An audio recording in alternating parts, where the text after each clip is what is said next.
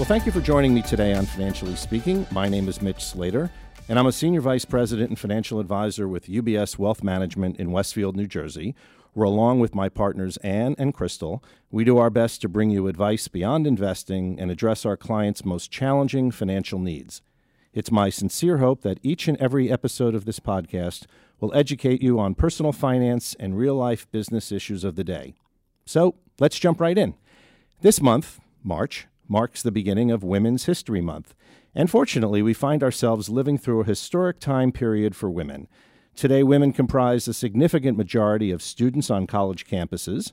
Congress has more female lawmakers than ever before, and most importantly, women feel more empowered than ever to speak out about the injustices they've faced in their personal and professional lives. On today's episode, though, we will focus on women and finance, and more specifically on how women can break the cycle of abdication and take control of their wealth, or as we call it here at UBS, own your worth. After all, women control more than $14 trillion in assets under management and 75% of all consumer purchasing in buying and influence. So joining me today to help see the bigger picture is Carey Shuffman. Carey is head of the women's segment at UBS, and also my business partner, Trainor, who is a certified retirement planning counselor. Well, thank you both for sharing your time and your wisdom today, and welcome to the show. Thank you. Thank you. So, Carey, before we dig in, I'd love for our listeners to hear the story of your team and the women's segment strategy that has led you to this exciting position, not only for women employees and clients at UBS, but for getting women to see the bigger picture to teach women to take control of their financial life. Sure. And thank you so much for having me on today, Mitch. So the women's segment team started about a year and a half ago at UBS in the fall of 2017, really in an effort to help UBS better focus on the needs that our female clients and prospects have. So when we thought about how can we better serve women on their terms, we realized there was really a gap in the way that the industry focuses on and treats women and meets their financial needs.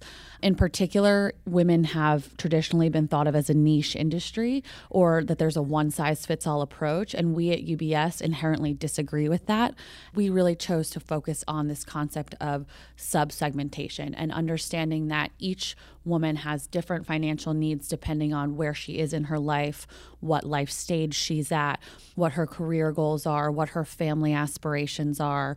And we wanted to develop tailored strategies and solutions, whether it be intellectual capital, resources, content, videos, podcasts like these for women based upon, where they are, and really figure out the right approach for specific demographics of women rather than thinking about women overall, since women make up 51% of the population. So it's kind of hard to call them a segment. Yes, absolutely.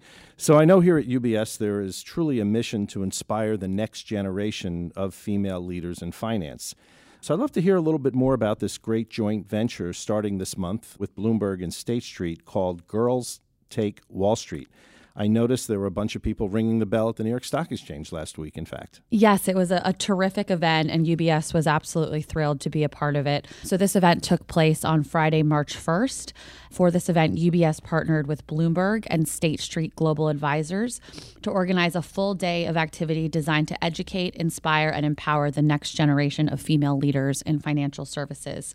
So over 120 high school girls from area schools in the tri-state area visited the campuses of UBS and Bloomberg to learn about various career paths in financial services. There were career panels, employee volunteer speed networking exercises.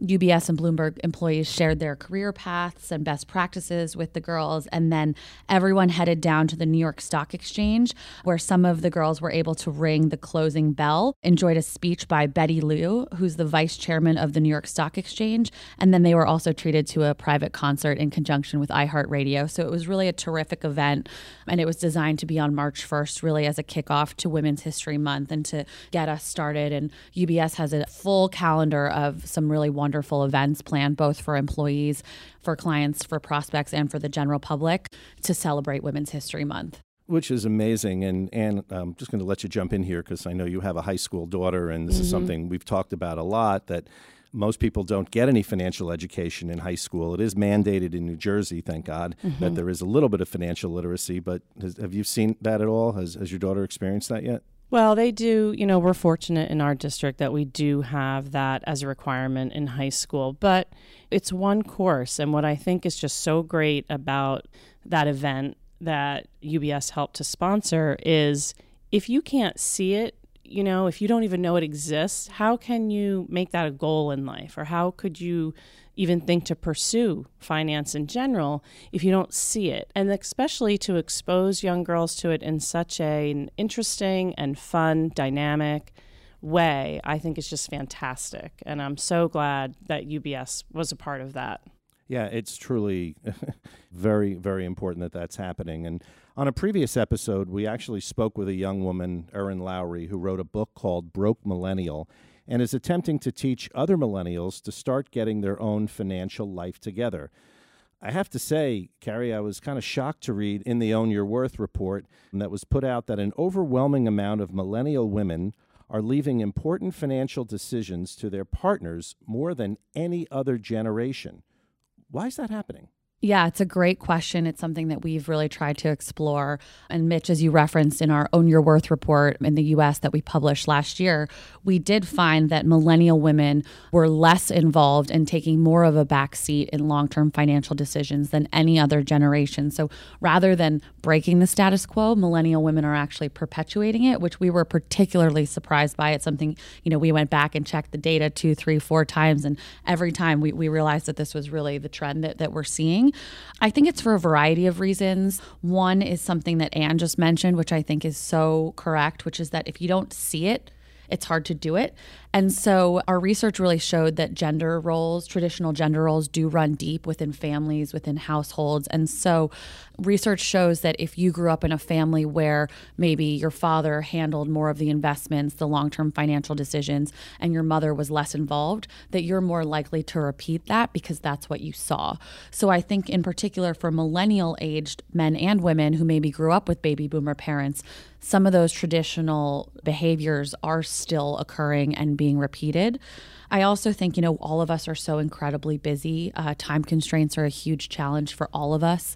A lot of our research showed that both men and women kind of take a divide and conquer approach to everything in the household, whether it's the finances, shorter or longer term, childcare, maintaining the household. And so this is something where it may just become, oh, well, I saw my parents handle it this way, and that's how I'm going to handle it as well because it worked for them. So what kind of advice would you be giving to millennial women? And I have a almost 22-year-old, so I'm working on it myself. But what type of advice would you recommend? I would definitely recommend not taking a back seat in your financial life. I think it's incredibly important to think about the bigger picture for yourself, regardless of where you are in life.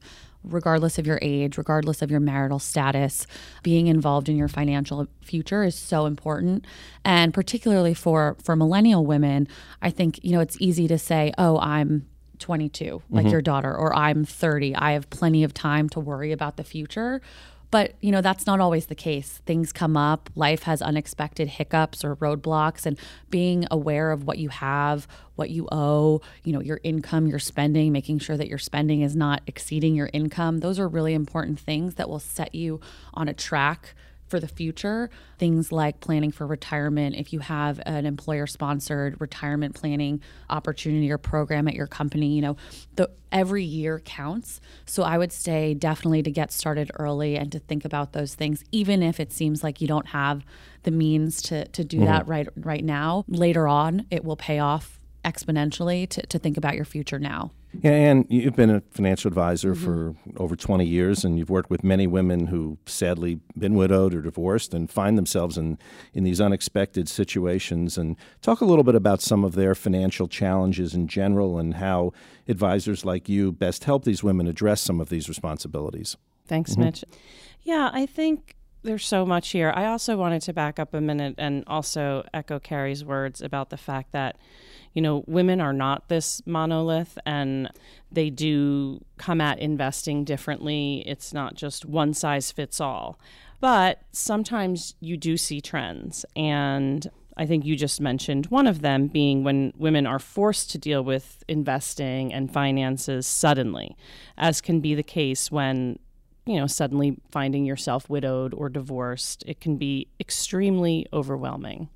And so I think the best thing that we can do as advisors is listen and educate, which really isn't that different from what we do with other clients, right? I mean, maybe the educate part on some level, but by educate, I don't mean, some immersive course in investing. I think what we focus on is gradually increasing a person's level of understanding and maybe more importantly, their comfort level over time. And there's a couple ways that we do that. One being, just a simple financial goal analysis, which is, a fancy way of saying just to really what it sounds like, identify goals and then analyze whether or not you can financially support them. It's very helpful and straightforward. We don't use jargony language, which is a problem, I think, in general. And it's also very visual, which I think is important. Again, you could say when dealing with anyone, but especially in dealing with women. And it speaks to what they want, which brings me to the second point, which we focus on. Again, approaching it in a way that's helpful for women is looking at their wealth along three key dimensions: liquidity, in other words, what are they going to need in the next 2 to 3 years? Longevity, how are these assets going to support her through her lifetime? And then legacy, how are we helping her to provide for others beyond her lifetime? And again, that conversation and that framework is very relatable. It has meaning, it has purpose, it speaks to what they care most about. Right, and that's so true. And, Carey, I've heard you talk in the past about the differences between how men and women approach financial decision-making and the different challenges women face versus their male counterparts. Can you talk about that a little bit? Sure, absolutely. And again, going back to my earlier point, there is no one-size-fits-all approach. And so, every man, every woman is thinking about their finances differently, investing differently. But overall, we did see some trends in the research that applied more to men and more to women. So our research really showed that women are very involved in the shorter-term financial decision-making within their household. So whether that's bill paying, managing the family's checkbook, expenses, many of the women that we spoke with, the majority said that they were very involved in that. Whereas when it came to the longer term decisions, so investing, financial planning, retirement planning, thinking about insurance and things later on down the road, that's where many women said that they were less involved. And that's where the majority of men took the lead. That's directly from our Own Your Worth US research from last year. And then in terms of the challenges that women face versus their male counterparts, and again, I don't want to generalize, but, women do tend to live longer than men. That's a fact. And so with that, if you're living longer, it means that your savings, your wealth needs to last longer. So you need to stretch it over a longer period of time. And there are various inflection points that affect men and women differently in many cases. And that's something to think about too, whether it's the gender pay gap, which still does exist in the US, or taking time out of, the workforce to care for children or caring for aging parents or whatever it is. Those are all things that even if it's a short term, ultimately can have an impact long term on the wealth that you have and what you have upon retirement. There's also really interesting research that shows that many women tend to retire, if they're in a married partnership, tend to retire when their husbands do, even though women on average tend to marry men who are slightly older. So that could also mean that women are retiring before their working years are up, and when they still have years left that they could be, contributing to that retirement wealth that they'll have for the rest of their lives. No, excellent. So in the Own Your Worth report, there was a really excellent area on talking about some common myths versus reality when it comes to managing or making financial decisions. And I thought I'd pick a few of these and let you both comment on them. One that I thought was real interesting is women have been on equal ground with men financially for a long time now. What's the reality there, Carey? So the reality is that there have been many kind of legal challenges and things that are really happened in many people's lifetimes. So, not that far off, that affected women's ability to be involved in their finances. And so, for example, it wasn't until 1974 that the Equal Credit Opportunity Act was passed. So up until 1974, which doing quick math in my head, means that anyone who is 45 or older, this was in their lifetime, that meant that you needed a male co-signer in many cases just to apply for credit, whether it was getting a mortgage, taking out a credit card. So whether that was your husband, if you were married, your father, your brother, a male relative. And so again, for anyone who's 45 or older, this was in their lifetime. Mm-hmm. It's crazy. Yeah. Ann, thoughts there on that one? Yeah, I mean, I think just as Carey pointed out, it's not that long ago. I think also in that same report, I read the report that you guys put out. It's excellent. It was in 1981 that the Supreme Court overturned state laws that gave husbands unilateral control over jointly owned property. Mm-hmm. I mean, 1981. I know. It's great. It's not that long ago. Millennials are considered being born after 1980, so that's in some millennials' lifetimes, which is particularly shocking. Might explain a lot there. Here's one. I need to be an expert to be a good investor. Yeah, so our research showed that 7 out of 10 women tend to overestimate what's required to be financially savvy, which I think is really interesting because our efforts and what we do from a women's segment perspective is help to explain that you don't have to be an expert to be meaningfully involved in your finances. You don't have to understand the technical jargon. You don't have to follow the markets closely. You don't have to understand all of the, calculations that go into it to still ask yourself the critical questions around liquidity, longevity, legacy. What do you want to accomplish with your life? Who are the people that you care most about? What do you want your legacy to be? And how can your wealth help you achieve those things? And so I think that this is something that's particularly important because in the financial world, there's a lot of misconceptions around that, more so than in other industries. We like to say, if you go and order a salad at lunch because you're trying to eat healthy and you get a kale salad, you don't study nutrition before you order the kale salad. If you needed to seek out legal advice, you wouldn't necessarily read a legal textbook before you bring in a lawyer. You don't study anatomy before you go to the gym and work out. So you don't have to become a financial expert to engage with a financial expert or to at least get a sense of your bigger picture and where all of your money is and what your goals are. And you've lived this for many years. Absolutely. I've absolutely lived this. And it's, one of the myths that really hits home with me because we see it and hear it from clients a lot. And it's exactly what Carey just said. You don't have to be an expert. But I think it's natural for people to shy away from things that they're not familiar with. But really, and again, that's why it's important to listen and try to educate. And going through something like that financial goal analysis where you really are just talking, as Carey just said, about what's important to you. What is it that you want to do in life? You don't obviously have to be an expert in the markets to answer those questions and work with someone to see, okay, if that's what you told me, and then we take a look at how we're invested, we can draw the dotted lines that why, what you're invested in is or isn't helping to achieve those goals. And one other thing I just kind of link to that with that myth is going back to helping millennials to get started, in being in a place where they can understand their financial picture a little better. And I think, it's the same thing. You don't have to be an expert, but if they start early, they have that opportunity sometimes with those 401k plans or employee-sponsored plans to start to understand what investing is, take some of the mystery away and the mystique, and that, will help them get to a place where they know they don't have to be an expert to be involved. This last myth really shocked me. It's probably up there with the myth that the New York Mets are going to win the World Series this year. As a Met fan, I can say that. I say it every year. But this one's a shocker. I won't ever have to manage finances on my own.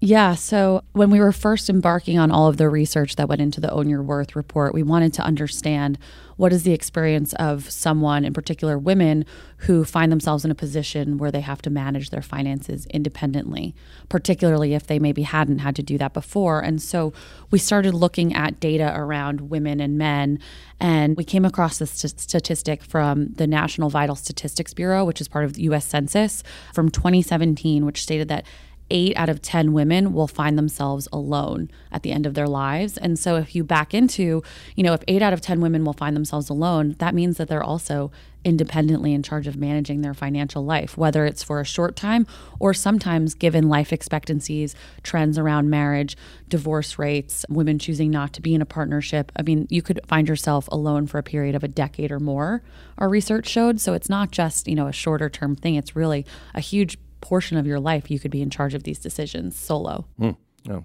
Anne, any thoughts there? Just again, you see it in your personal life and we see it professionally. I think, what we try to do in that sense on our team is, oftentimes when you have clients that are a couple, if the husband or male in this case is taking the lead, it's important to at least try to engage the woman. And again, it comes back to, I think, how you're speaking to people and really listening and asking questions more than directing, Carey, has UBS done any research beyond the On Your Worth piece in the U.S. that explores whether these trends exist globally? We live in a global universe. Yes. So actually, on March 6th, UBS published the latest quarterly Global Investor Watch, which is a survey of investors all around the world. And this one was specifically focused on women in financial decision-making, meant to be a global exploration of the Own Your Worth data that we first did in the U.S. last year. And interestingly enough, we found that many of the trends we saw in the U.S. hold globally. So globally, we did find that women defer long-term financial decisions to their spouses, on average about 58%. So more than half of women around the globe let their male spouse or partner take the lead in major financial decisions. And again, this is looking at traditional heterosexual married couples around the globe. And we looked at 9 key markets all around the world.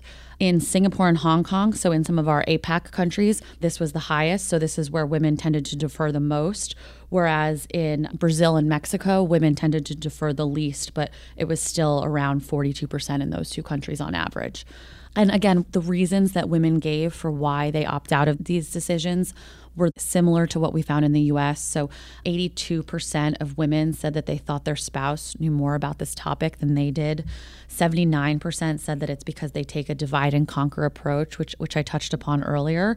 And almost 80% said that their male spouse, was the primary breadwinner in the family. So therefore, it felt natural for him to take the lead on finances. But it's worth noting that globally, we did find that where within traditional married couples, men and women share these longer term financial decisions and share this task and this responsibility, there really are big benefits. So over 90% of the couples that we spoke to that share these decisions said that they're more confident in their financial future, that they tend to make fewer mistakes with both of them involved, and that they're less stressed about their financial picture. So, absolutely. Money always seems to be one of the great difficulties in just about every marriage anywhere in the world.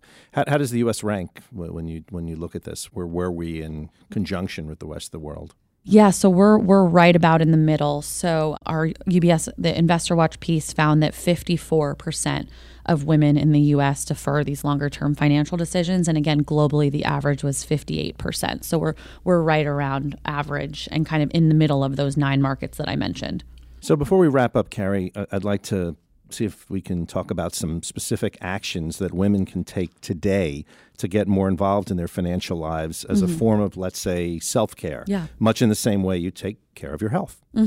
Well, that's exactly right. I think reframing how we think about our financial lives is a key piece of this. So thinking about your financial health and your financial well-being as part of your overall wellness is one way to make it so that your financial picture, looking at your finances, isn't a chore, it's not a burden, but rather it's a way for you to enable you to be able to do all the things that you want to do in your life and help you accomplish your goals. So, the same way that women and men go for your annual checkup to the doctor, you may watch what you eat, you may exercise, you may, see a nutritionist, a therapist, whatever it is that you do to take care of yourself.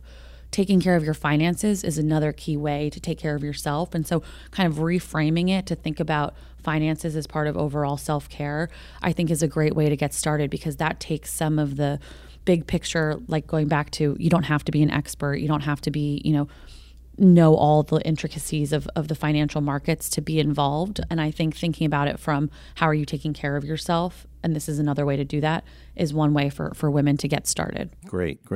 I want to thank you both for being here and taking the time to share your thoughts on this very important topic. Carey Shuffman has joined us. She's the head of the women's segment at UBS, and my business partner, Trainor, Senior Vice President, and my wonderful business partner again at our Westfield, New Jersey UBS branch. I hope you're enjoying our first few episodes of Financially Speaking and would love if you would share these episodes with your connections and friends. And the reports that we talked about today, the Own Your Worth report, for example, we will have a direct link wherever you found this, whether it was on LinkedIn or our website or anywhere else. And if not, please contact us and we'll make sure you get those reports. This is Mitch Slater saying, remember, pay yourself first.